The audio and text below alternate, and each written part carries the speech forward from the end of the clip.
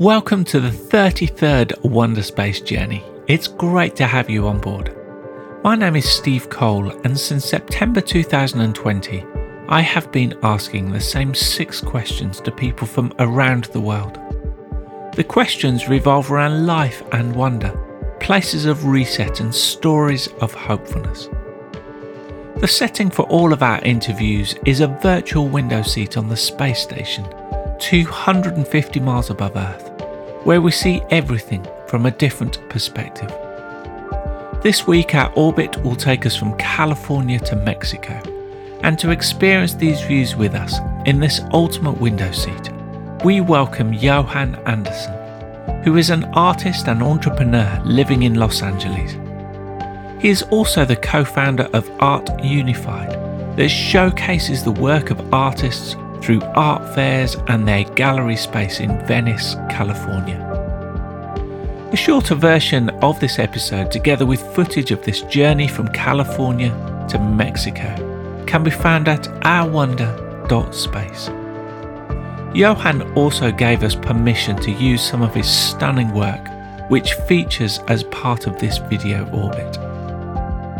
I start by asking Johan, from this seat 250 miles above Earth, which place, city or country would you want us to fly over and why? It would be Los Angeles, because I used to go there every year for an artist residency with my friend Drew, and he would let me paint in his backyard.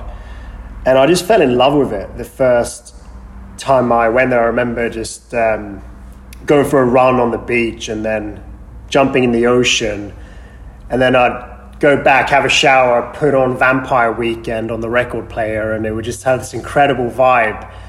And just create, just having permission to be childlike and express your inner being and in the sunshine. And it was just this very freeing place. And I remember the people were very open. But the third time I came to Los Angeles, I met my wife, Christina, and that's where it all changed. And that was kind of the icing on the cake where, okay, now's the time to actually transition out here. And I think my first goal was just, okay, how do I find a car? A 2004 Toyota Corolla, managed to find one. And then it was just these little steps. How do I just be creative but still make money? And Los Angeles really has grown as a creative city. It's become more cultured.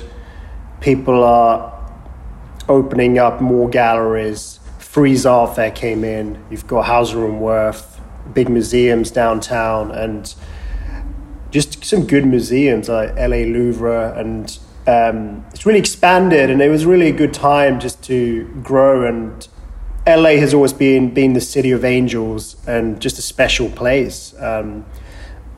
Also just a lot of broken dreams as well, but I think on average people leave here after 7 years because they get fed up and they can't make it. But I think I've always been someone who's very driven, but also wanting to just get community and connection and culture to people and use art as a way of communicating ideas in a very simple way. And essentially what we do at Art Unified is bring up the question, what is the conversation you want in your home? So it's been exciting being in LA, and I think now it's about just expanding to other areas such as Nashville and opening up new creative spaces around the country. Johan, give us a glimpse into your life story so far, with an emphasis on what you are doing currently. My story starts in Sweden. I was born in Sweden, grew up there, and left when I was 7 years old after my father passed away from cancer, and moved to England. Ended up studying in art school in London at the age of 18 at Central St. Martin's, and was just immediately involved in the art scene in South London. We took on this warehouse, me and my friend Joe, and just had an artist community there and began renting spaces out. And being an artist is often just trying to find out what it is you're trying to say. And I think I realized quickly on, okay, who am I and what am I really trying to say here? What am I trying to communicate? Not just work that's decorative or commercial, but what am I trying to say? And essentially things that annoy me about the world. And how do I simply communicate that? Whether it's about gun violence, whether it's about life and meaning, spirituality. So at our Unified, we showcase very diverse work and very cutting edge and contemporary art that really brings about a conversation and asks the question, what is the conversation you want in your home? So we've always tried to be at the forefront and pioneer a new and fresh relationship between artist and audience. One of the biggest projects I did in London and LA was a series called Stolen Faces, where we were challenging preconceptions of identity and basically painting people who were disfigured or had some kind of condition. And I remember being in LA in Skid Row, and I met a guy called Jerry, and his nickname was Shotgun. And the reason for that was because he was shot in the face with a shotgun, and he was wearing this hoodie, and I ended up painting his portrait and exhibiting it in the Farmers Merchant Bank downtown. And people actually recognized him locally. And I took that series to LA, which is such an image-conscious city, and it really had an effect on people. Often what I like to do is paint artwork that has more impact within a specific community. And obviously LA being so image-conscious and such a social pressure to climb the ladder and achieve and whatnot, I just wanted to sort of confront people with this image of a guy from Skid Row. And anyway, I ended up taking this series, Stolen Faces, to a show in a place called Englefield House and Highclere Castle, where Downton Abbey was filmed. And this incredible space with earls and duchesses, which we then took down and replaced it with the Stolen Faces series. So these privileged aristocratic portraits were taken down, replaced with the Stolen Faces series, where you had a lady where plastic surgery had gone wrong, or a child soldier, or a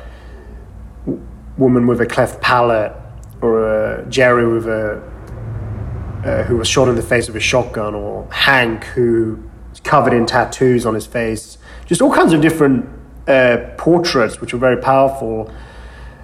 There was also a guy from Bosnia that I painted called Ado, who had a shrapnel explode through his face out of one eye, who I painted. That was really powerful because you could see the scar on his face.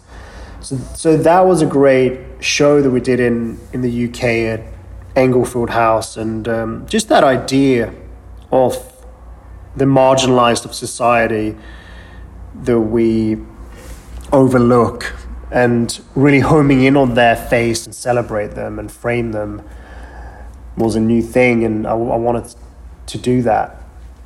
There's another series. I did a trip to Haiti and met this girl who had bowed knees. She was 4 years old, her and her family, and she just had this incredible look, and I just felt that I wanted to just photograph her. And her name was Nakaya, and I'd had this idea called Brand for Life, and basically it was just about putting a brand on someone and looking at that juxtaposition and redefining your perspectives. Like, how important is this brand when this girl is the one wearing it, or the human cost of what goes into making this. So this girl was holding a Gucci bag, and the way that the girl looks at the onlooker is so powerful, and she carries it better than anyone. But I really wanted to sort of challenge, what are your values? How do we redefine our perspectives by not condemning corporate culture, but taking a step back and just saying, okay, well, let's talk about these things. And I think art is important because we don't have to condemn or sort of try and say a big statement. Sometimes it's about saying less, and it's that fine line of just trying to communicate something and leaving it open so people can start the conversation and talk about important issues. Where on earth is your place of reset or recharge? My place of reset is Palm Desert. Our best friends, Yvonne and Anita, live in Palm Desert, and we will visit them whenever we can. It's just incredible to go out to the desert. You have the hot springs, you have the pool, and you can just reset and not worry about things. And it's a real place of going into prayer. And I've always enjoyed the desert because it's just so quiet, and you're staring into the trees in the distance and the mountains, watching the sun go down. Going to the desert is a 2-hour drive from us, and there's just something about driving in California where you enjoy the drive as well. What wonder of the natural world excites you the most? The wonder of the natural world that excites me the most is the expansiveness of the world, but yet the intimacy that's placed in significance on humanity. The fact that we're so small and we're so loved, and love creates and love just continues. And there's something so interesting to me when you look at things from above, from the perspective of not being afraid. As someone who believes in God, I know there's a greater power beyond ourselves. And I think when we live in the world but not of the world, we don't have to accept its limitation. The world is so vast, but we're so small, but yet we're truly valued. Then I think faith is the magic. Really just fearlessly going forward with your dreams and being prepared to fail. Because if you're not prepared to fail, you won't come up with anything original. Johan, what is your story of hopefulness that's not your own, about a person, business or non-profit who are doing amazing things for the world? My story of hopefulness is my friends Joe and George from London, who started a company called Artistic Spaces. They now have roughly 500,000 square footage of warehouses which they rent out to artists. And we began about 12 years ago just taking on a warehouse in South London and dividing spaces up, and I would help them. And it's just incredible to see how far they've come, because they're creating opportunities for artists to explore and have studios for musicians as well. And I think their work ethic really rubbed off on me, and I realized what it takes to grow. And I think Joe in his life has always been taught think big and don't be afraid to fail, because you won't do anything original if you think like that. And just having that faith and looking at how they've done it, they would wake me up at 6 a.m. and start kicking me, come on, get up, let's get to work, let's make a smoothie and get on with the day. And just it's always the grind. People often want to think and dream big, but they don't want to do the steps to get there. There's no shortcuts.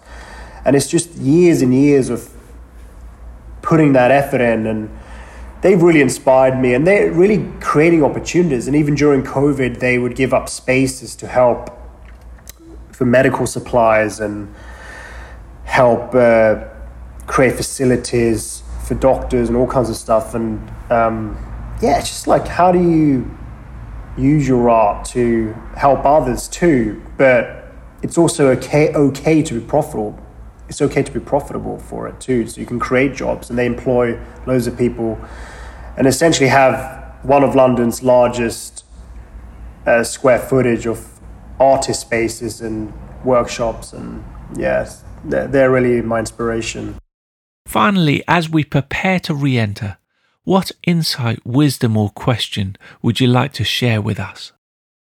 In terms of wisdom that I can impart is, we have to forgive, we have to have grace on each other and ourselves especially, and really look at our own mental health and our own lifestyle, and really just also, I think it's important as well in life to have a goal. Often when I feel like often